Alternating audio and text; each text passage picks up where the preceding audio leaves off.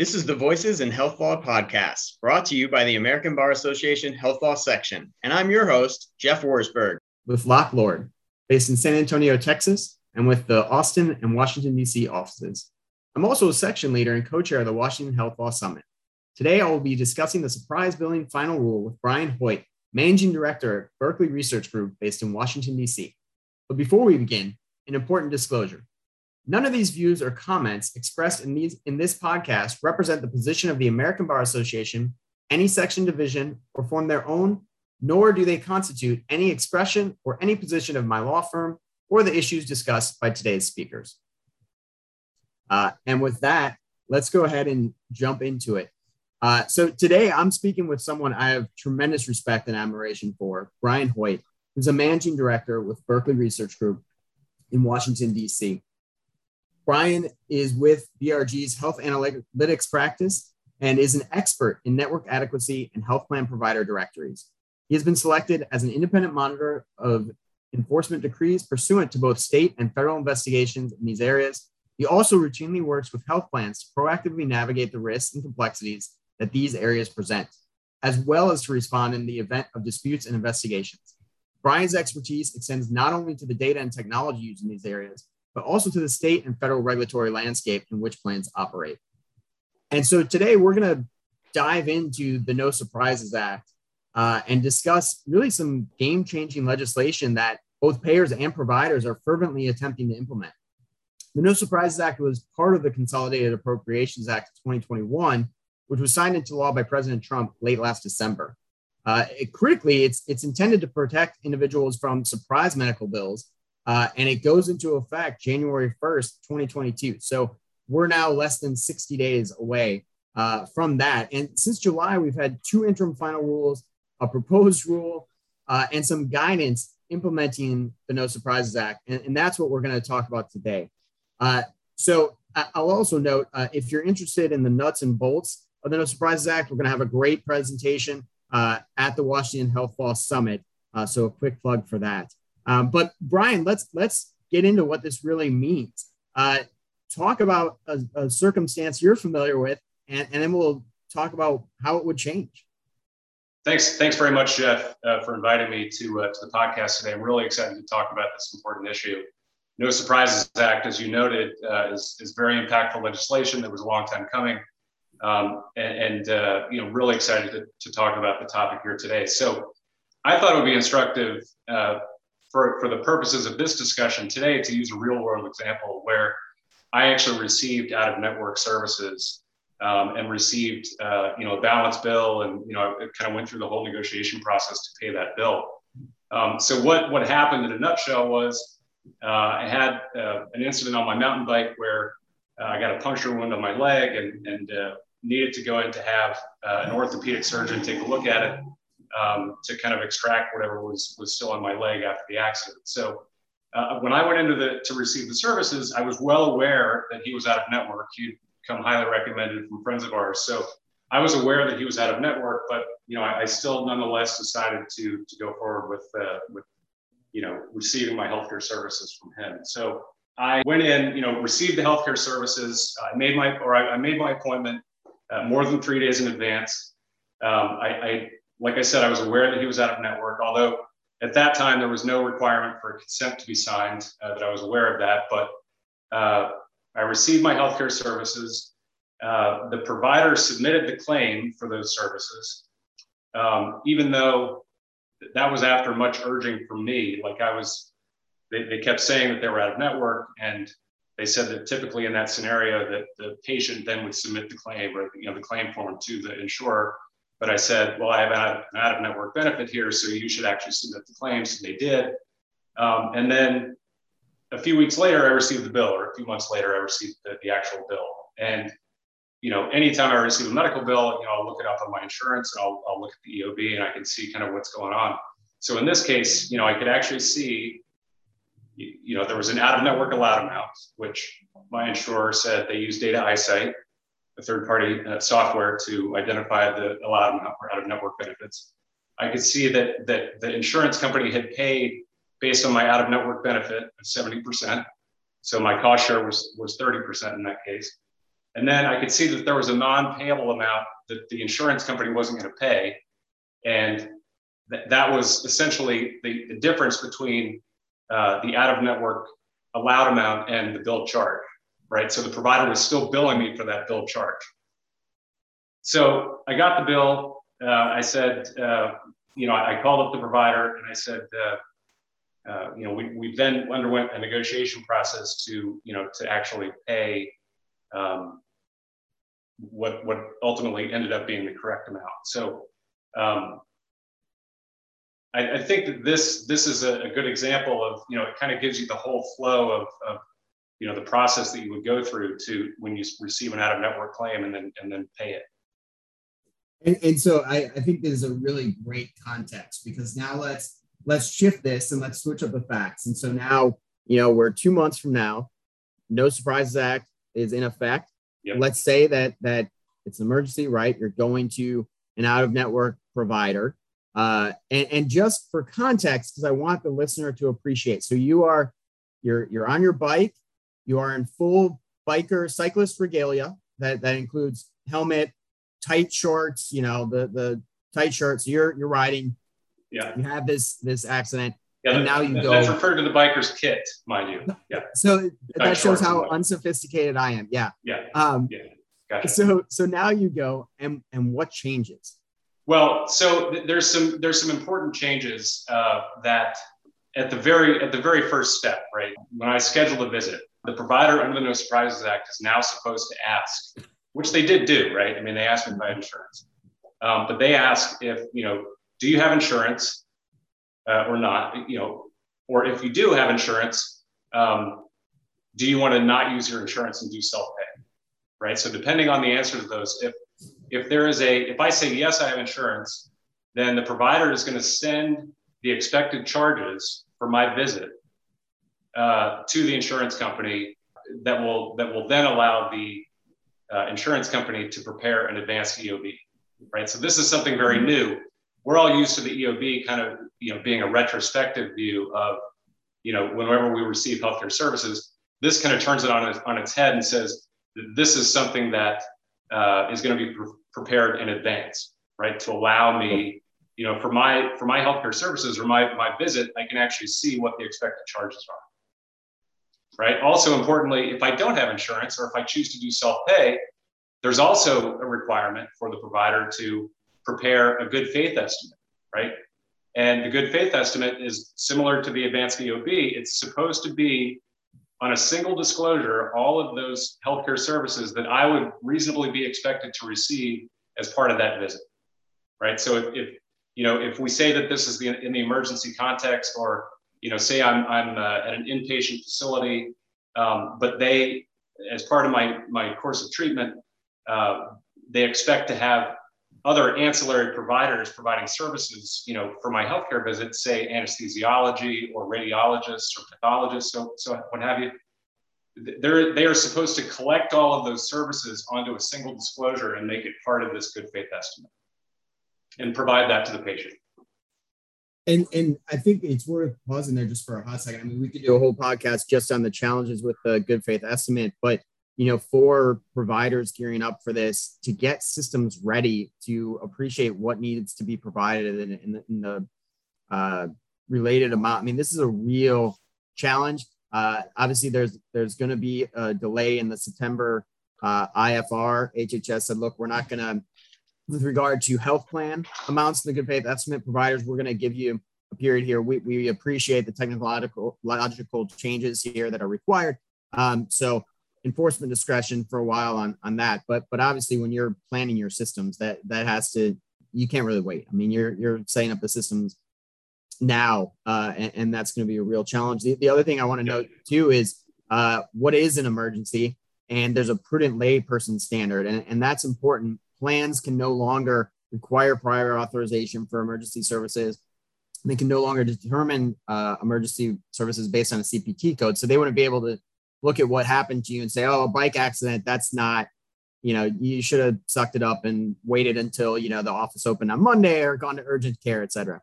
Yeah. Yeah. And I think it's important to note the, requirement or kind of the technological requirements or just kind of the infrastructure that's required here, because, I made my appointment in advance. I made it, 3 or more days in advance, but it was less than 10 days. So within that window of time, they have the provider has 1 business day to provide that good faith estimate, right? So if, mine was relatively straightforward. There was 1 provider rendering the services. However, if you have a more complex case and you've got all these different, providers that are providing services to you, they've used this term called the convening provider, right? And the convening provider is the point person that is supposed to, for this course of treatment, figure out what the other providers are going to be that are going to provide those services. So let's talk about now, where there would be a question as to, so you would be protected as the consumer. You would not be responsible for anything more than your in-network cost sharing amount. How do you determine that?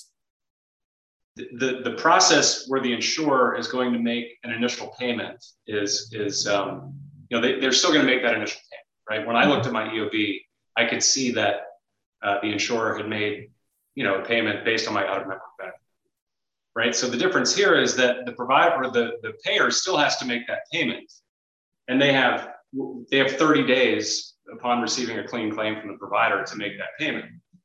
But there's really no guidance as to what the amount or how the payer is supposed to calculate that initial payment, right? It's supposed to be considered not an installment payment, but it's supposed to be something that the payer would consider to be a final payment.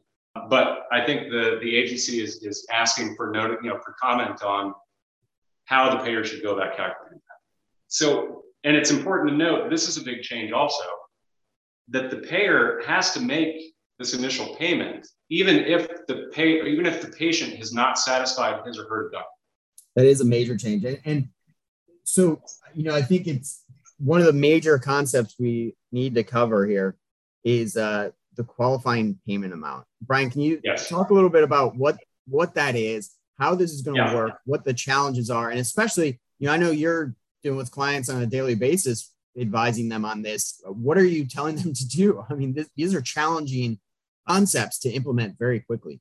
Yeah. The qualifying payment amount. So to answer your earlier question related to determining what the in-network or what the actual payment should be, right?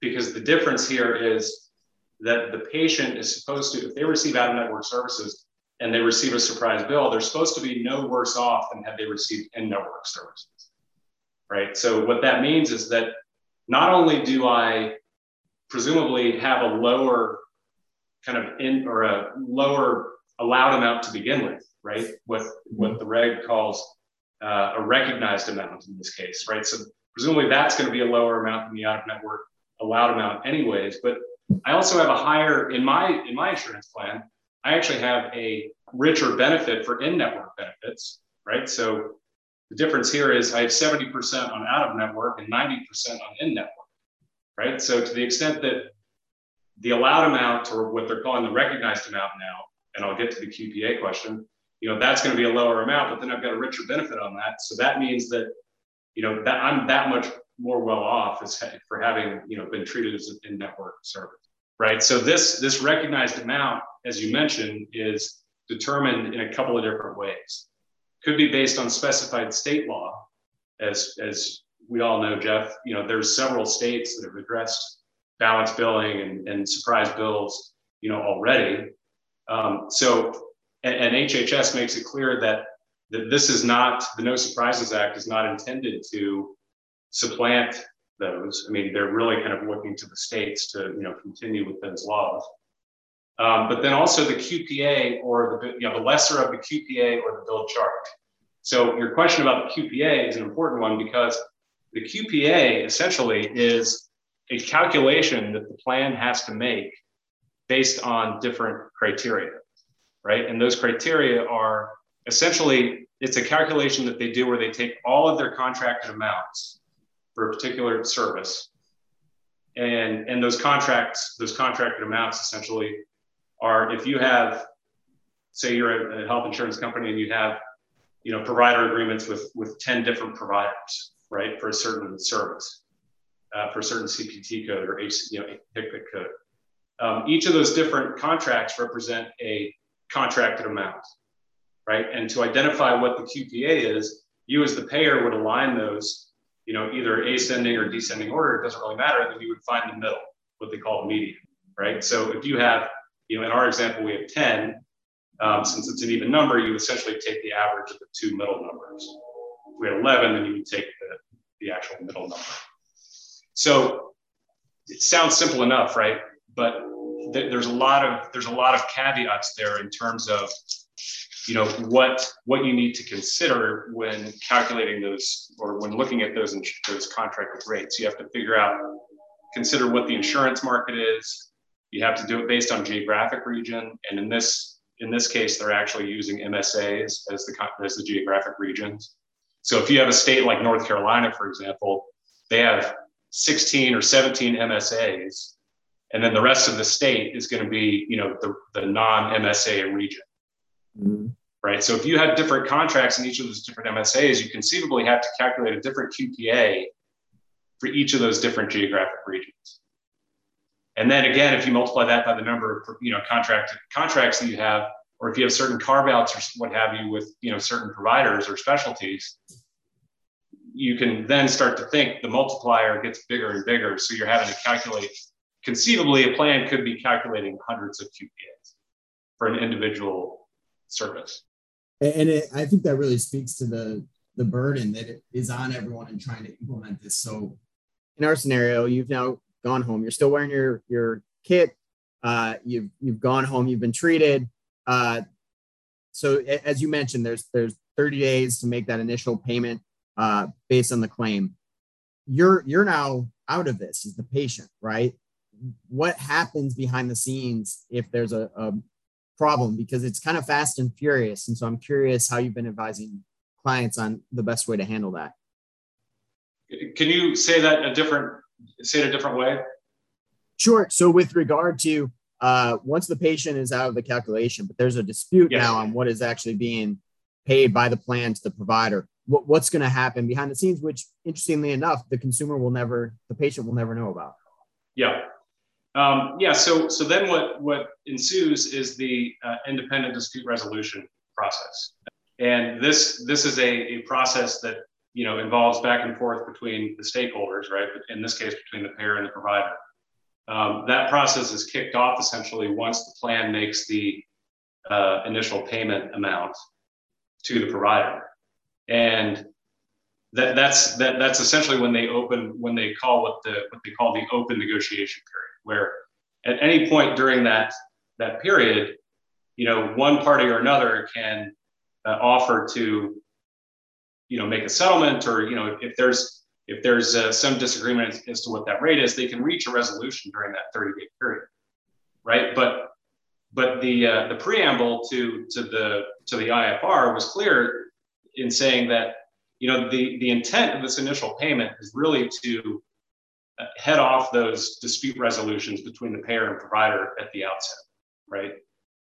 To really not allow those disagreements to even continue, to happen. I mean, there is a process for it, but I think that's kind of the intent. So when you say, all right, we as the payer, or the payer makes a initial payment, and if the provider accepts that, then that becomes, it's important to note, that becomes the out-of-network amount, like the agreed-upon out-of-network amount.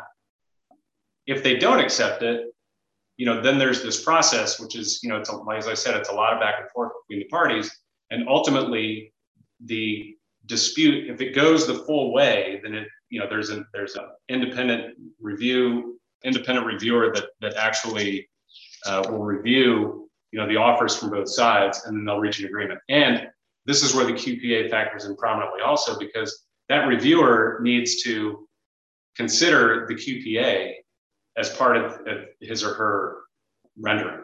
Yeah, and I think what was providers were not happy with the final rule. And apologies, that was my dog Scout barking. Apparently she sides on the provider side of it. She is also not happy that the QPA is going to be the presumption for the IDR entity. I mean, they can look at other things, and the parties will have 10 days to submit to the IDR entity why the amount should be different. And that's going to be a real challenge. And now we'll take a moment to recognize our Health Law Section sponsors. The Health Law Section would like to thank our premier sponsors for making today's podcast possible. 5-star premier sponsor AAA, 4-star premier sponsors BRG and VMG Health, and 3-star premier sponsors Alex Partners and Pinnacle Health. Now back to the program. Curious, your thoughts when you're advising entities. What do they do? How do they make that case to get away from the QPA?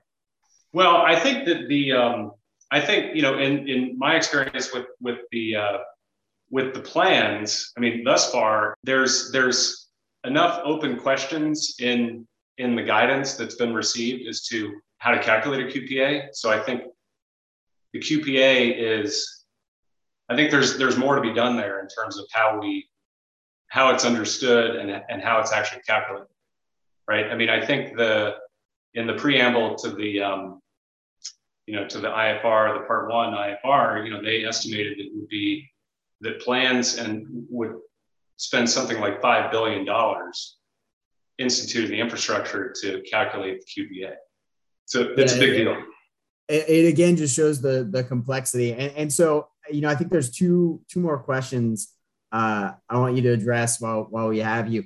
And this goes to the complexity, right? So there is the trifecta of issues that health plans are dealing with right now. So you have NSA, you have price transparency requirements soon going into effect, and then you have interoperability. How do these work together, and where does this leave us, right? I mean, the idea is that, you're going to have more educated consumers that can make determinations based on price for care. Is that really what's going to happen, or is this just going to confuse individuals more? I think there's going to be a time where it's certainly going to confuse things more. I think with the guidance that we saw coming out for the No Surprises Act, I think they kind of recognized that there's a lot of overlap between the No Surprises Act and especially the transparency and coverage. They also recognize that there are, if you start to think about the interaction between payers and providers, and this extends to provider directories as well, right? Because the interoperability standards, allowed for the provider API and the patient access API, which that essentially is exchange of information between the payer and the provider, right? So to the extent that the No Surprises Act or the transparency and coverage allows for or requires this interaction between payer and provider, I think they kind of recognize that, hey, we need some time to get the infrastructure set up here, right? To before we start enforcing, being real strict on the enforcement. And I think that certainly comes into play when you have things like, where a payer has to make available their, an enrollee or a patient's health insurance benefits, or if a provider is seeking prior authorization, like all those things are addressed in the patient or in the interoperability standards that, those have timelines that are further out in the future than the No Surprises Act. So I think what we see in this case with No Surprises Act is that, there's got to be some time where you kind of let those things kind of get in operationalized and then, catch up on the enforcement and similar down the road. Yeah. And, I think that's actually the perfect segue. Emergency services being provided out there. I want to hear the siren. Yeah, well, my immediate reaction, exactly. So let me end with this question, and this goes to something near and dear to both of our hearts, is provider directories. So there are some significant changes required by the No Surprises Act. HHS has punted on this. Understandably, there's enough everyone's trying to implement in the near term, but what does this mean? When do we expect those changes to be implemented? And bringing it full circle, how would this have affected you potentially in your scenario? It's interesting, there are, like you say, there are some pretty extensive changes to the requirements around provider directories. some of which, if you look at the component parts in terms of, the effort to verify the providers in your provider network, that was an existing requirement in virtually all, CMS regulated health plans. But the frequency at which you would do it that was what was missing, convening around some standard on how frequently you would do that. So Medicare Advantage already required 90 days, and that's kind of what they landed on here. But I think they kind of went a step further to say, all right, you can't just, verify, right? You have to come up with a process by which you receive, you interact with the provider to verify your network, but then also you need to have a response protocol in place where if somebody encounters somebody goes to the directory and they see a provider and it turns out to be out of network, there's got to be some way to filter that through, that response. Operationalize that response so the plan can actually update its provider directory. And then, upon learning of a change, again, we had seen requirements in the past, but they in this case, they've cut that time to update your provider directory once you as a plan learn from a provider, a change in that provider's record. You have 2 business days to update that information. And just based on, the work that I've done with plans on directories, that's not easy. Like that's not an easy. And just that one piece, that's a hard thing to do. So if you put that in the, across in the breadth of these new requirements, you start to think about this is requiring plans to build an infrastructure around this process to comply. And again, going to the underlying idea of the statute and taking the consumer, the patient, the individual out of the harm, right, where they're unaware of this. What happens in that scenario? So what if you had relied on a provider directory? It turns out it had not been updated in a timely fashion. You relied on that and got care from someone who was out of network. What would happen? Yeah, so it said that they're supposed to be, in that case, they're supposed to be treated like an in-network. If you received services and you were treated as an out-of-network service and billed as such, and you say, and this is where the response protocol comes in, and you say, no, I relied on your directory, the providers in the directory as par, they say that you're supposed to be treated as an in-network provider. And what's interesting is if you receive services from, and the provider charged you cost share wise as an out-of-network patient, right? So say you have a higher cost share, as we said before, as out of network. So, I submit my 30% as co-insurance. But if it turns out that I really should have only paid that 10%, that comes out of the provider's pocket. If they collected too much at point of service, that comes out of the provider's pocket and comes back to me as the patient. So one final lightning round question. Let's change the scenario a little bit. You have your accident. A ground ambulance comes to pick you up. Does this law protect you from any out-of-network billing there? To my knowledge, it does not. And my review of some of the state balance billing laws, state laws don't either. And I think it's curious. Ground transport, that's expensive. I have an out-of-network story for ground transport too, where I ran a marathon and I had heat exhaustion at the end, and I had to be rushed to the hospital, in an ambulance, and got to the hospital, and I got in. I can't remember if I was admitted or if I just went to the ER, but I got there, and hospital was out of network too, mind you. So they gave me 2 cans of Gatorade and said, "You're good." Yeah, then you get the bill, and I think it was a $2,000 ambulance ride in Jacksonville, Florida, and then then I get the facility charge for the the stay at the hospital. It was a ridiculously expensive marathon at the end of the day.